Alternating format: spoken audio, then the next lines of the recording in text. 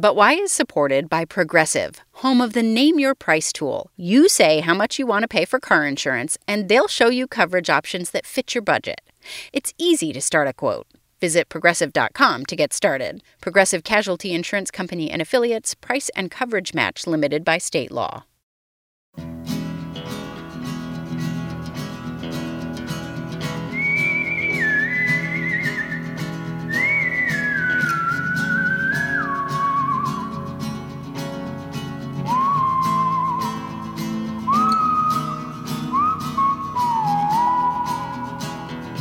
This is But Why, a podcast for curious kids from Vermont Public.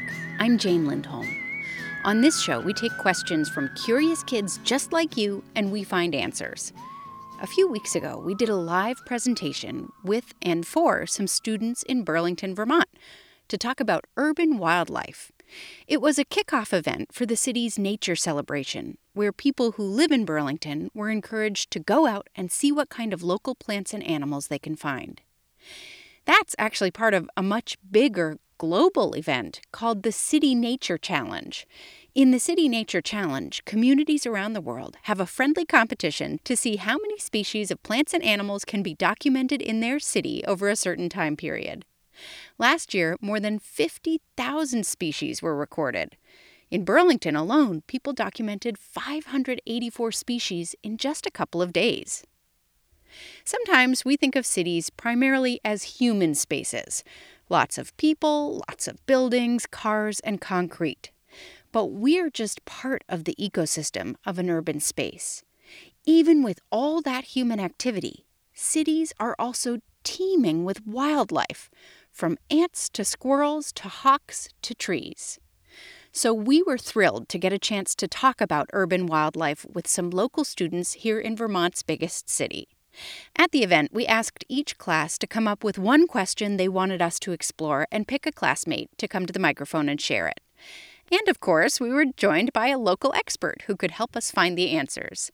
His name is Teague O'Connor, and he runs an organization in Vermont called Crow's Path. Teague is a really cool person to hang out with because he can teach you things like how to make a fire out of sticks, how to make your own bow, and how to track animals across the landscape.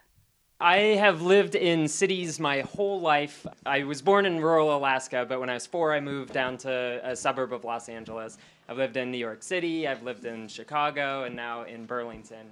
Living in all of these urban spaces, one of the most exciting challenges for me is to figure out where are the wild spaces within an area that feels really built up. It feels like it's just buildings, it's just asphalt. And so I've gotten really excited about this question of where are the wild animals in my neighborhood? And then once I started to realize that that was kind of a silly question because they're absolutely everywhere.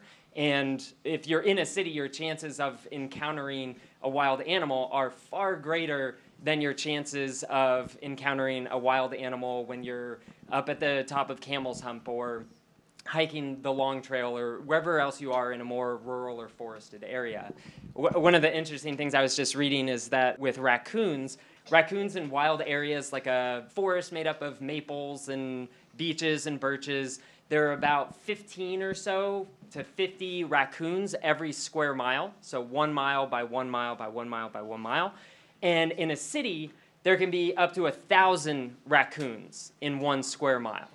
And here in Burlington, our population is about 40,000 people, and our square mileage for our city is about 15 square miles. So how many raccoons could there potentially be here in Burlington? Yeah, 1,000 times 15, so 15,000 raccoons. So compared to 40,000 people, it's, kind of close. Yeah, so wild animals in urban spaces are really easy to encounter, and I think because we don't expect to encounter those wild animals, the opportunities we do have to look into the eyes of raccoons staring right back at us, or to look into the eyes of a peregrine falcon and have them looking back at us, those moments feel more precious and more magical. There are a lot of really great wild places outside of Burlington that a beaver could live in or a raccoon could live in and not have to encounter so many humans and so many roads and so much concrete. So why are animals who choose to live in a city environment living here? What's the benefit to those animals? Yeah, so living in a city is hard. And for animals that live in cities, there's a lot of food. There's food year-round. They never have to worry about it because humans are always bringing food in. So there's not sort of an up and down and the winter's really hard because there's no food. That's not true for animals in cities. There's always food around. And so city animals have higher populations, but because they have higher populations, they come into conflict with each other. There's more stress. There are lights on in the city, 24 hours a day. And so their natural rhythms are disrupted. They get messed with. So a beaver, actually what's interesting with the beavers, in the winter where they live inside of a lodge and they don't come outside of their lodge all day, they stop getting cues from the sun. And so instead of being on a 24-hour day, they slow down and their natural rhythm syncs up with 26, 27-hour days. If you live in a city and every time you open your eyes or look out a window or wherever, you're always seeing city lights, and so it disrupts your cycle. So animals in cities are really stressed out. They have worse immune systems than animals that live outside of cities. Their death rates are much higher than animals that live in cities.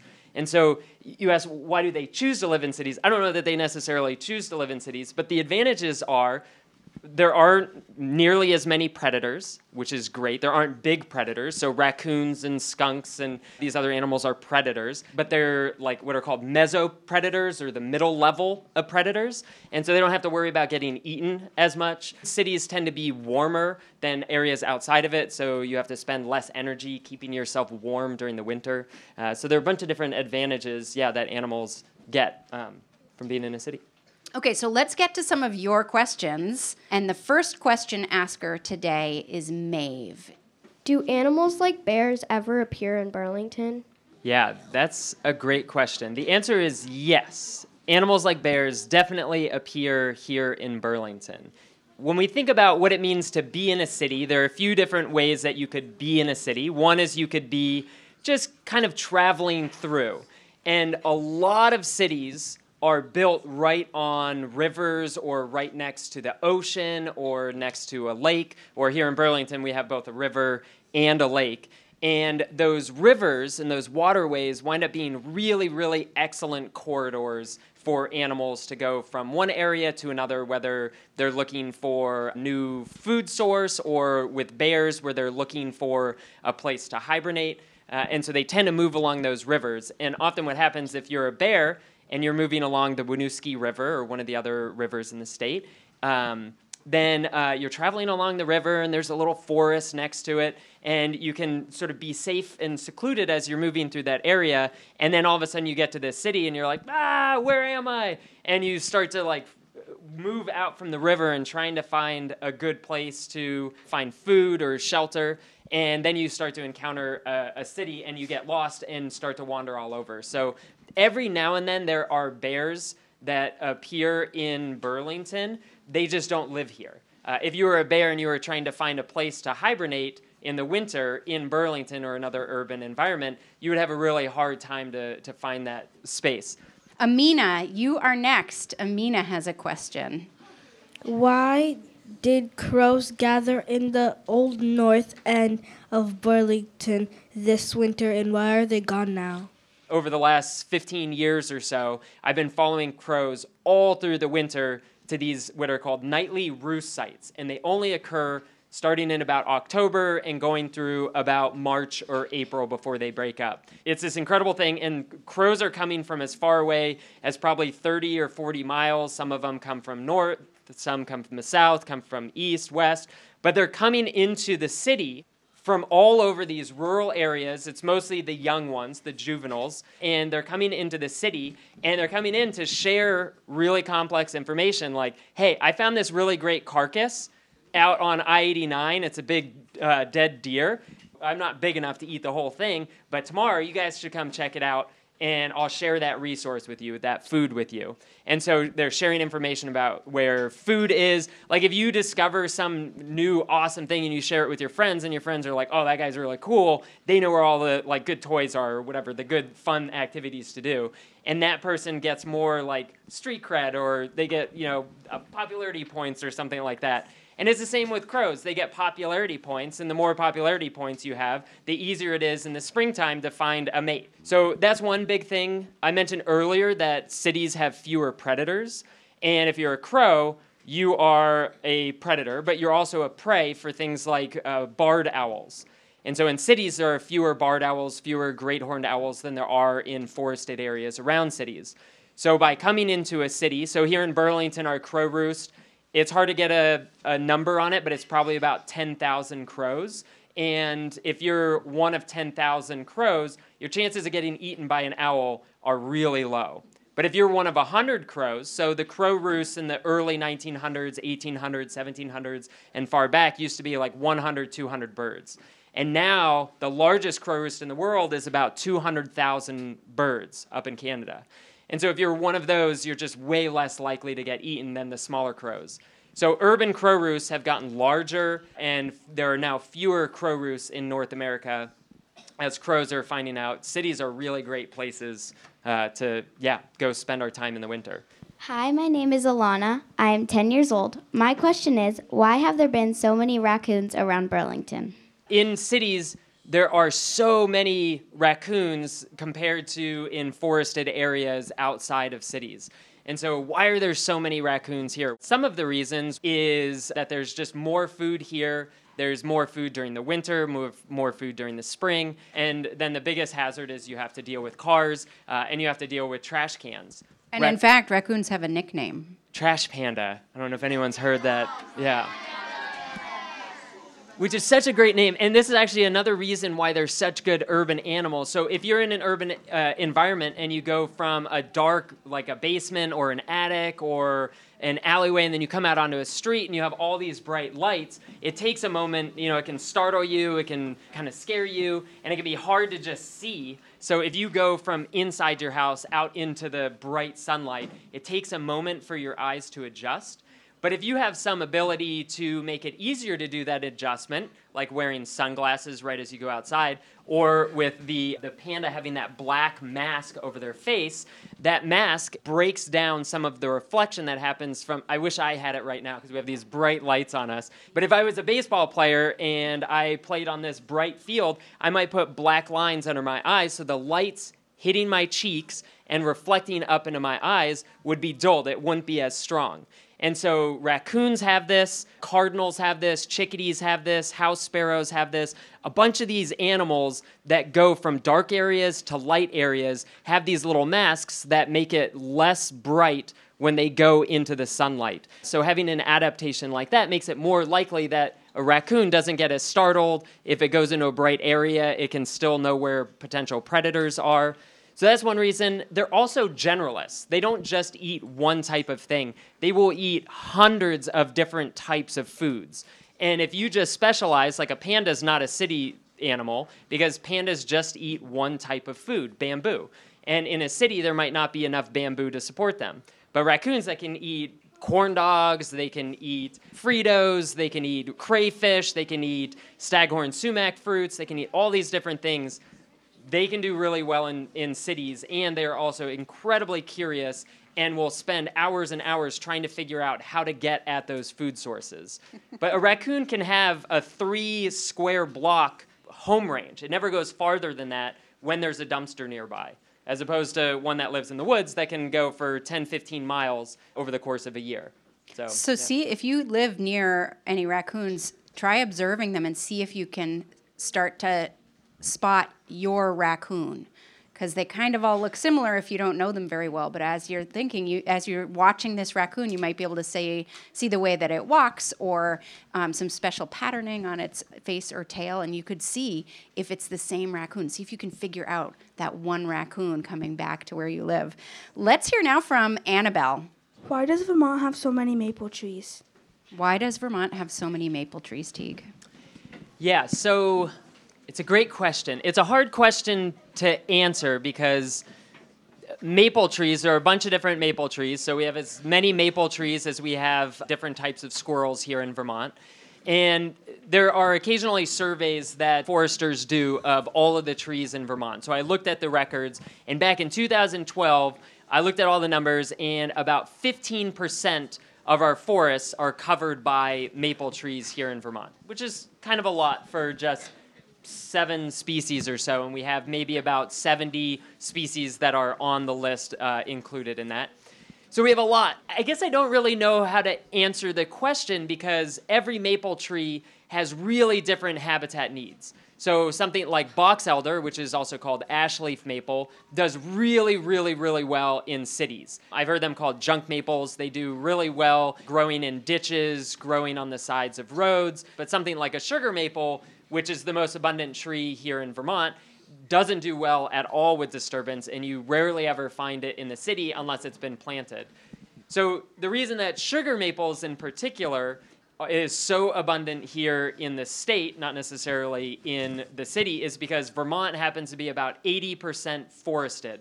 And most of that forest is built on top of rocks that are really rich in calcium, which makes great growing conditions for sugar maple. If you go to the Adirondacks, they have conditions there that are not as good for growing sugar maples. They have more red maples. So yeah, every maple has its own special habitat needs, and here in Vermont we have really excellent conditions for sugar maples to grow.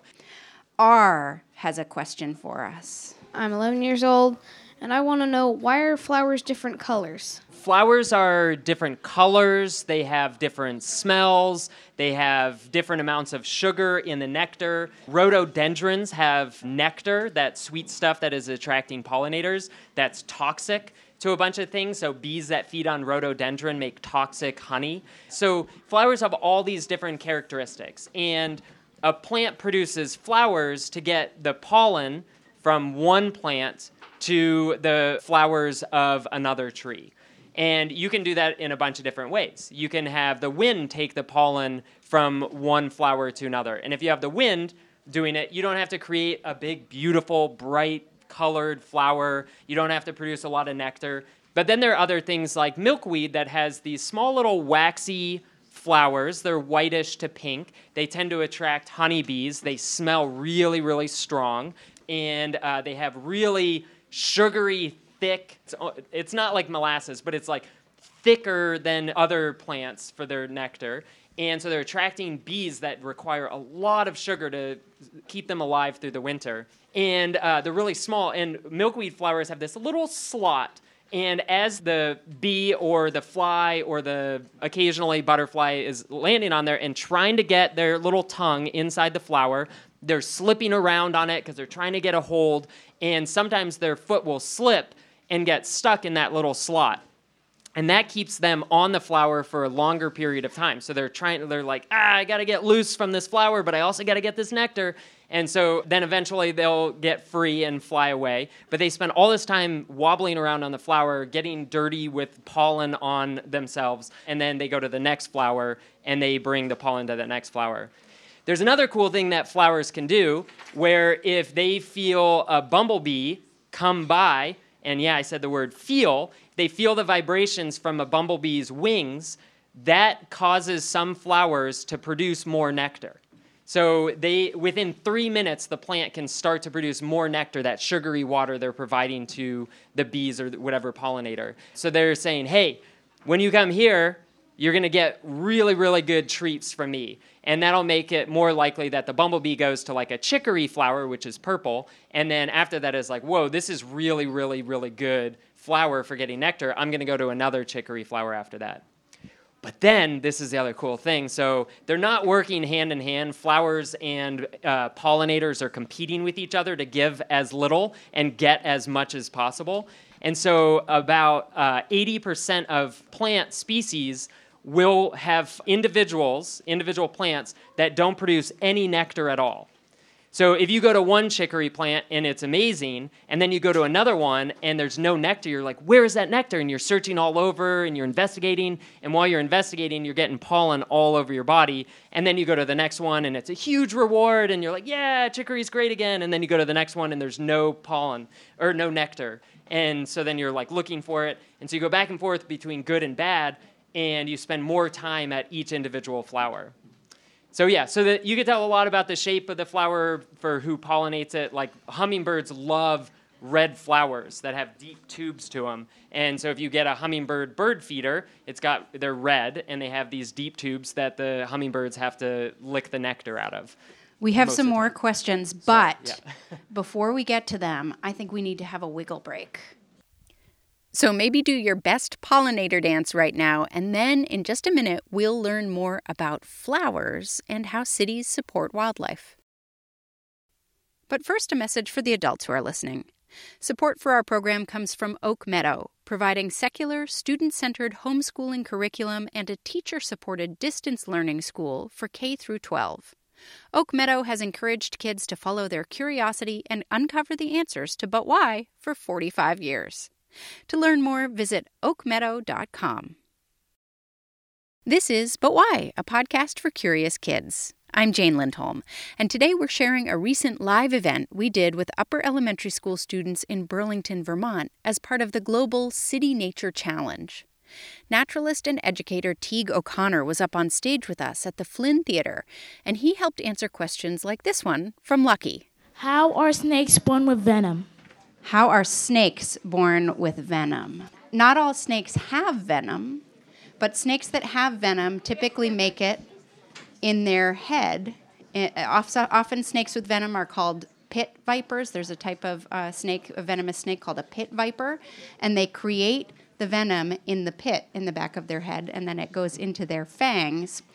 And there's a big difference between venom and poison. So both are toxic things that can hurt or kill another animal, but venom has to be injected. So a snake has to actually bite down to put venom into its prey. And for snakes that have venom, that's what they're trying to do. It's called a neurotoxin. It's a type of toxic substance that makes the prey animal stop moving so that the snake can catch it. And we often think of venomous snakes as very dangerous to us, but that's not always true. Do you know the only venomous snake in Vermont that is actually dangerous to humans is a rattlesnake? But that's not the only venomous snake in Vermont. Garter snakes are venomous. Isn't that a surprise? Garter snakes, for a long time, people thought they did not have any venom, partly because they don't hurt humans. But scientists have discovered in the last 15 years or so that garter snakes do have a mild venom, and it sometimes helps them kill the prey that they're eating. And so they have venom, but they do not have venom that's going to hurt you. So you do not need to be afraid of a garter snake either, because even if you got bitten by a garter snake, it wouldn't be able to hurt you. And you know, Teague, we were just talking about honeybees. Honeybees are also venomous. We think about snakes as being the only venomous animals, but things like honeybees and garter snakes, they do have venom, but they're not usually dangerous to humans unless you have a specific allergy to that kind of venom. Are there other venomous animals in Vermont? Yeah, we have, one of my favorite animals is the short-tailed shrew, and they will hunt kind of like bats where they run around. They look like mice, but they're not mice. They're insectivores, so they eat insects. And they run around making a little clicking noise, and you can actually hear it. So I watched one hunt near my house for probably about 30 minutes or so during the winter, and it would run around, and they have these long whiskers, and they make a clicking sound. And then they have these whiskers that touch the ground, and the clicking sound freaks out insects. And so then insects, like a little larval beetle or something like that, a baby beetle, will then wiggle around and be like, oh no, there's a predator, I gotta hide. And then the whiskers of the shrew, they'll be able to detect that movement, and then they can run after it, and they bite it, and they have a venom in their saliva, so when they bite it, they inject that venom into the animal, and it paralyzes the animal, and then they can store that animal underground and then come eat it later. Liam and Ella have another question for us. Why don't some foxes turn white in the winter? Why does fox turn winter? Okay, so why don't all of the foxes here turn white in the winter, and why do some foxes elsewhere turn white, Teague? Yeah, so if you're turning white, it's usually because you are getting eaten by something and you have to be camouflaged in the winter. Red foxes are possibly native to this area, but are really a more southern species that has followed humans and expanded their range, moving farther and farther north to where it's colder and colder. But our red foxes don't change colors in the winter because there isn't a long enough winter. I know winter feels really long up here, but the winter isn't long enough for them to have that need in the winter to avoid predators that would be hunting them. They're also a little bit larger, so they're less likely to be prey. So Arctic foxes are about half the size of red foxes, and they regularly get eaten by golden eagles. We have golden eagles here occasionally, but they're farther north. And so golden eagles are eating them. Snowy owls are eating Arctic foxes, and we don't have those predators that are specialized for hunting in the snow here. Isra, you're up next. Isra is absent today. I'm actually Mika. What are some good places around Burlington to view wildlife? Yeah, so wherever you are is the right answer. So, yeah, on my ride down here, I was paying attention to what was going on around me. And while you guys were all coming here, you likely encountered probably a half dozen different species of birds. So rather than where can you go to view wildlife in your city, it's how can you change your level of awareness to know that there are animals around you all of the time, and that if you just remind yourself, be aware, pay attention, you can observe those animals. And for me, the really cool thing is, yeah, those animals, you can watch animals, but if you start to watch animals, you get to have a better sense of how those animals are responding to you. So like when I go out into this little grassy field next to my house, my dog just sprints out because he's so excited to be outside, and all the robins just fly away. But when I go out with my daughter and we're really quiet and we walk quietly through this yard, the robins don't just disappear in front of us. They just kind of hop around and move off to the side, but they stay and they wait and they watch us. So if we change both our level of awareness, but also how we are walking, so we're not like Boots McGovern, my dog, but we're more like my daughter Lyndon, who's quiet and paying attention, we're more likely to see the animals that are around us. The other thing with a lot of the urban animals that do well, particularly the larger mammals, the furry animals, they're active at night. So I love going out at night. I also spend a lot of time snorkeling in the Winooski River, and just changing where you're looking can open up a new world to you in terms of what animals you're able to see. All right, and then we have a question from Walker. How do urban wild places support wildlife in cities? Ooh, that's a great question to have as our final of all of the planned questions. Yeah, so we've been talking about what makes a great urban environment, and there are just some things about the city that make it good for certain species. So if you're a raccoon or if you're a skunk, you have less predators that can eat you. If you are also like a raccoon or a gray squirrel or a pigeon or something, you're eating food that gets left behind. And so, yeah, I think, being in a city and having access to just the waste that humans produce constantly, that is like the largest way that animals are supported by people. There are also a lot of efforts to make areas more connected. So I mentioned black bears that are moving from forested areas through cities and then trying to find other areas. So there are some great efforts to have what are called buffers, or like a forested area along a river, so that animals that are moving through here, they have a safe zone that they can use to transport themselves from one end of a city to another end of a city. I paddled the Chicago River, which there's signs all along the river that's like, the water's totally toxic, don't get it on your body. But as I was paddling it, there were beavers that I saw, there were deer that I saw, there were all these wild animals that were all living along the forested area in one of the most urban areas on the entire planet. And as I was paddling at night, I saw more of these animals, raccoons that were coming out to feed, possums, and I kept a list of birds, and I saw probably about 70 or so species of birds on that trip over about 20 miles. And so these corridors that we can work to promote, to have habitat corridors for animals to move through or to preserve forested areas, because animals aren't necessarily living on the streets. They're living in forested areas and then going into those more urban areas to eat out of trash cans and to forage in other places. So ensuring that our cities have nice little areas that are, a little bit more wild, so not mowing your lawn is a great strategy, or making sure that there are strips of forest scattered throughout a city can be a helpful way of encouraging wildlife to thrive in these urban environments. Can we thank Teague O'Connor for being such a great expert for us today?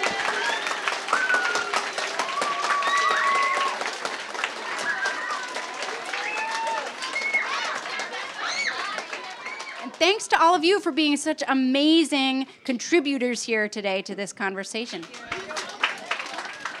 That's it for this episode. We also want to thank Kelly Kimball for inviting But Why to do that live show, and the Flynn Theater and its staff for letting us use their space. If you are inspired to go outside and see what nature you can find near you, that's awesome. You won't have to go far, and you probably don't even need to find a park or other green space to get started. Try checking the cracks in your sidewalks to see if you can observe any anthills, and then spend some time observing ant behavior. It's fascinating. Or look up and let your eyes adjust for a few minutes, and then start to see if you can find insects whizzing through the air. Maybe there are birds using a window ledge for a perch, or resting in a nearby tree. Take a look at the bark of that tree. You might see some camouflaged insects climbing up it. Now grab a leaf. Turn it over in your hands a few times. Can you see the veins in that leaf? Those veins carry nutrients to and from the stem. Maybe there's a little insect egg on the underside of the leaf, or a hole where a very hungry something or other took a nibble. There are all kinds of nature all around you. You just have to start looking. And don't forget to be patient. It's not all going to appear right when you open your eyes. Try doing your own scavenger hunt. We have some suggestions on our webpage for this episode at butwhykids.org. If you try it, let us know. Tag us in a picture on social media or send a picture of your discoveries to our email, questions@butwhykids.org. That's also where you can send your questions about anything. But Why is produced by Melody Beaudet and me, Jane Lindholm, at Vermont Public. Our team also includes Kiana Haskin and Kaylee Mumford. We're distributed by PRX. Our theme music is by Luke Reynolds, and we'll be back in 2 weeks with an all-new episode. Until then, stay curious.